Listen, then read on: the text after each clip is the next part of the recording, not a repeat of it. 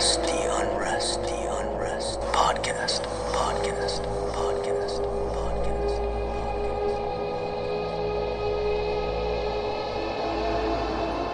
Welcome to the Unrest Podcast. I'm Madeline Green. And I'm Caitlin Stansel. Thanks so much for joining us back here for our real life haunts. If you have not subscribed to the podcast yet, head over and click and subscribe so you can catch all the latest episodes. By the way, our last episode was the 50th episode we have done. I can't believe that. Jinx. You can tell we're best friends. Right? It does and doesn't seem like it could be the 50th episode because we have been at it a while, but we've taken breaks. We've had life kind of come into play with babies, with our past host, Carter. And so we did take breaks here and there. So it's been like a lengthy amount of time, but it's hard to believe that we've done 50 episodes. And probably if you had asked us back then if we would have done 50, I don't know that we would have said we would have made it this far. I think I would have been like, oh yeah, you have like a real life. So it is a lot sometimes with a job, but this is the fun part of our days when we get to record and catch up. Yes. And actually see each other. I think that's kind of what's so fun about it is we don't see each other until we do this. So it definitely gives us some time to catch up and talk about one of our favorite topics, spooky things. Spooky things. And this week I am very excited because we have our first Bigfoot story for you guys. The first one is anonymous and it's a really neat story and kind of shows a side of Bigfoot that you might not think would be how he would behave. So take a listen. For several days in the spring of 1973, it had drizzled rain off and on, and at times it was windy with downpours. The river that runs through Crusoe spanned 12 to 15 feet wide and was delightfully deep enough for all of us kids to water tube all the way to Canton. The river mysteriously had not rose very high with all this rain. Earlier in the day, the First Baptist Church had a picnic at Camp Hope, which is up Highway 276, and I attended with my aunt, who was a member. The river runs alongside the highway for many miles. All of us kids had played in the river up until time to leave. Just below Camp Hope was a campground that many of us had spent many summers at. The owners were friends of my aunt, so we stopped to visit. I immediately went down to the river to my favorite spot. The sun was going down and the rain was still a drizzle. It was rather dark in the woods leading to my favorite spot down by the river. I had no fear at this point, but that quickly changed. I smelled a horrible smell and felt I was being watched. Something came up so fast behind me and literally stopped so abruptly that it threw dirt all over me. I turned to see a massive hairy creature towering over me, and I was 5'4". It had to be at least 8 feet tall. I froze, and in the deepest guttural voice, it said to me, "Leave." I took off running for my life, hysterically crying my eyes out and screaming. I didn't tell what had happened to my aunt, but I said we needed to go now. She'd never seen me like this before, ever, so we said our goodbyes and left immediately. I got home and my aunt told my mom what had happened to me. Just as she was telling my hysterical situation, my dad's CB ham radio announced a 1033, which stands for emergency over the air. It was calling for Riverwatch to meet at a nearby fire station. Apparently, earlier in the week, a tornado had dropped trees at the top of the mountain, and they formed a dam on the river that wasn't accessible or could be viewed by the highway in the higher elevations. A cloudburst occurred that afternoon and the dam broke, sending a 30-foot plus wall of water down the mountain. The campground where I had been was almost completely washed away, killing a 9-year-old little girl. During those days, we never spoke of Bigfoot, and for many years I was puzzled about what had saved my life that day. Then one day I watched a video of where a man had developed a verbal exchange with Bigfoot. It was an actual recording, and I instantly got the confirmation to my suspicions. It was the same guttural voice that I had heard. I am a wild animal rescuer, and I have had amazing success with wild animals as they know that I'm going to help them. I once had to bury a baby raccoon that I had fallen in love with. I was deep in the woods burying him, crying almost like a whale. Rocks kept being thrown from deep in the woods. I spoke to it, and again I had another experience, hearing it walking through the woods.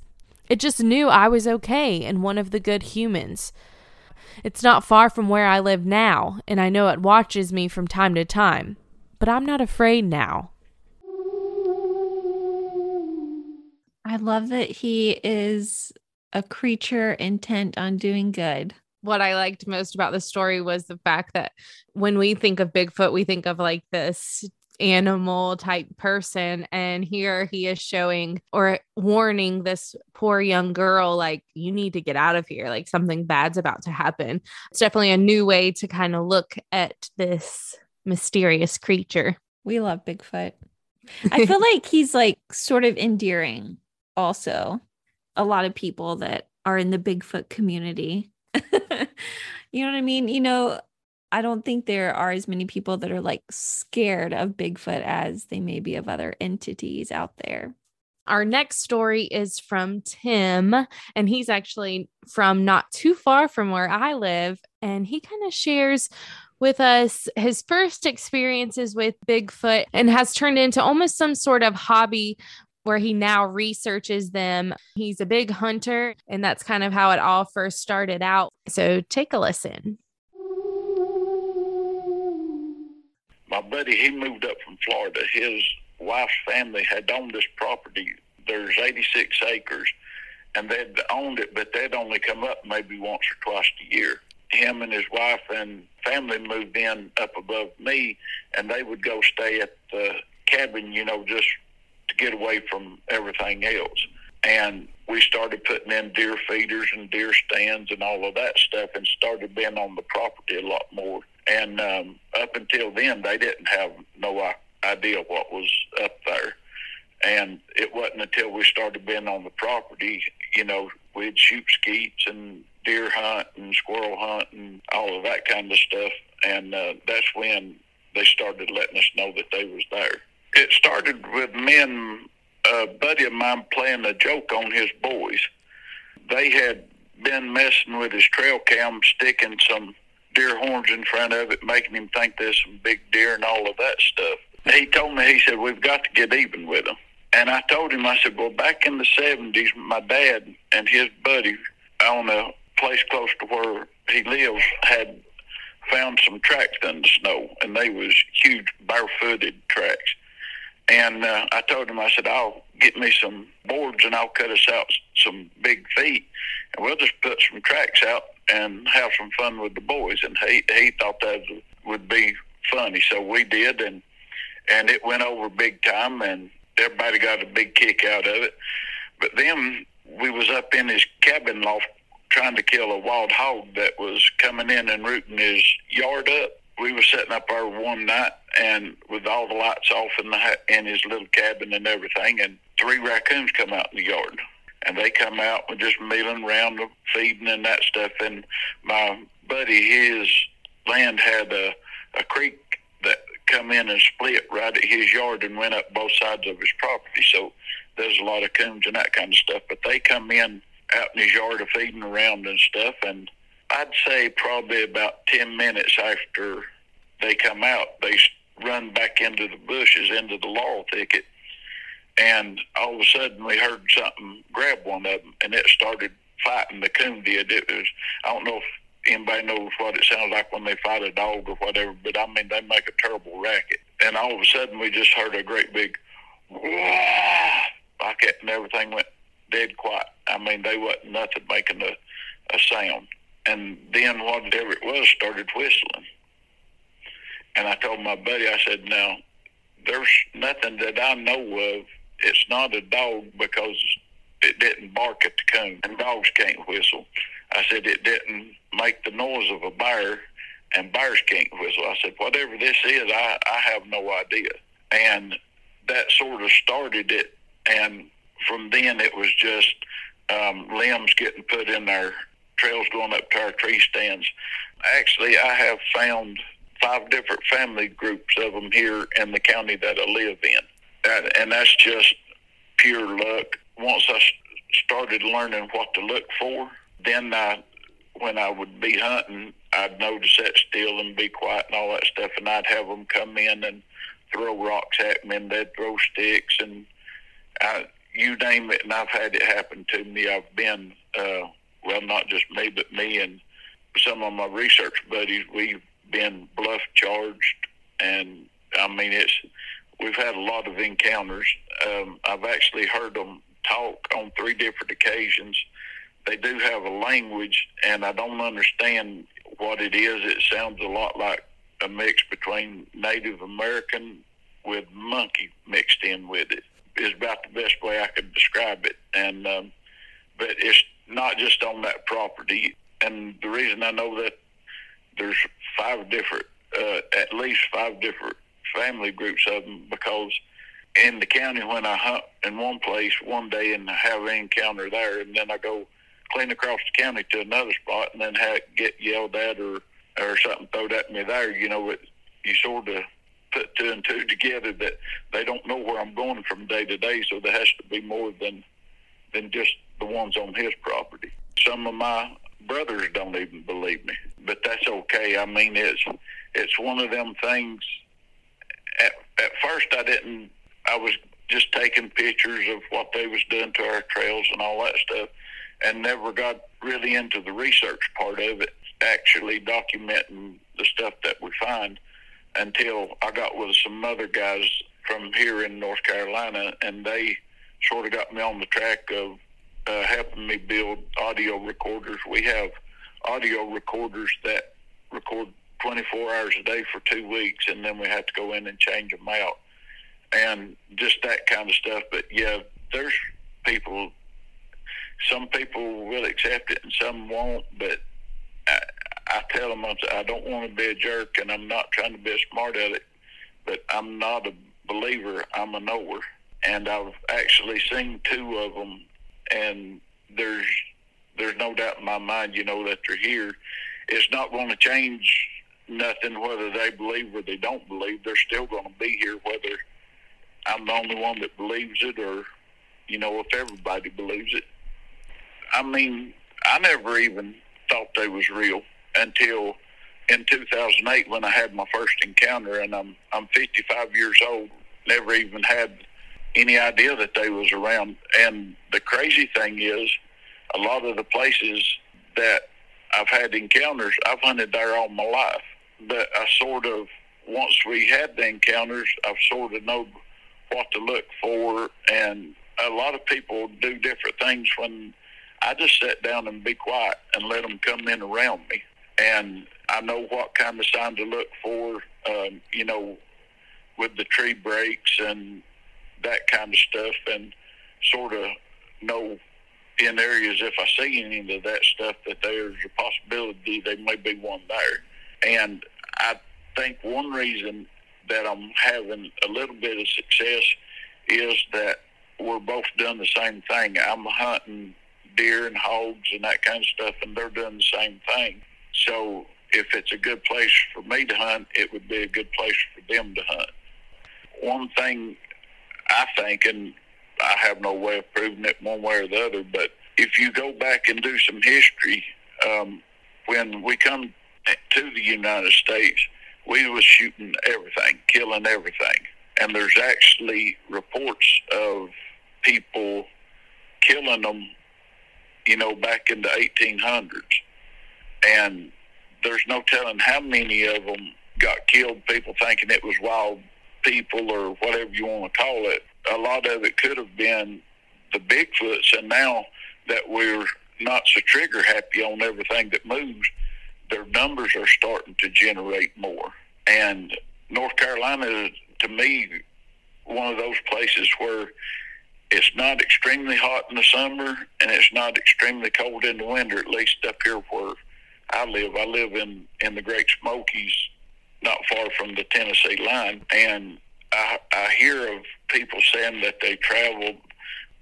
We have encounters all year round, and it might just be I'm in a good spot. I don't know, but I think the main reason that North Carolina and other places on the East Coast is that their numbers are starting to grow, and I wouldn't be surprised if it don't start, just happening in other states as well. Me and my daddy and my brother on one occasion, and me and my buddy that I started finding the Bigfoots with, we have seen lights moving through the woods. And I ain't going to say that it was one connected to the other because I have no way of proving it. And I'm one of them, if I don't know or I've not experienced it, I'm not going to say nothing because I have no right to, because I don't know nothing about it. But I have seen lights on 3 different occasions, just be out in the woods and lights be moving through, and you turn your flashlight on and walk towards it because you think it's one of your buddies or something like that, and then the light goes out and then you don't never see nothing.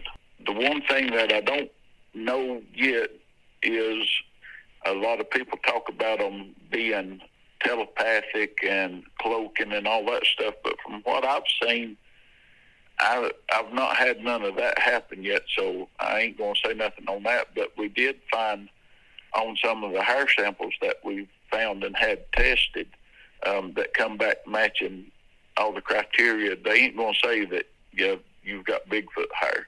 They will say that it matched all the criteria if they was something about the color of it not being solid throughout the hair like a human's hair is. And the ones that we got reports back, we got reports of there being 2 different individuals with the hairs that we sent.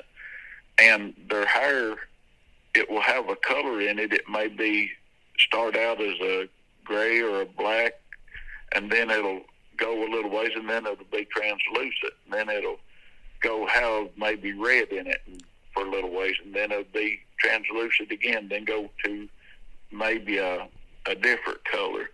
And I think that's one reason that people think that they're cloaking. I think their hair is a lot like fishing line. When you got fishing line out of the water, you can see it. But when you put it in there and it absorbs what's around it, you don't see it. And I think that may be some of the stuff that's going on, that people ain't thinking of, is that they're not actually cloaking, but that their surroundings, they just blend in with them so good.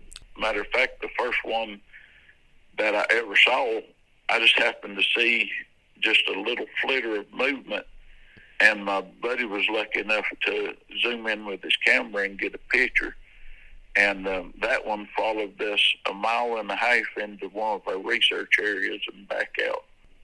The main group that I'm with is a group called Dirty South Squatching, and we're actually getting ready to start working on a movie, putting it together of all our research and stuff like that we've done. I was actually talking to one of my buddies last night about it. We're going to try to get that started, and it's just going to be one of those, this is what we found, all the evidence that we found.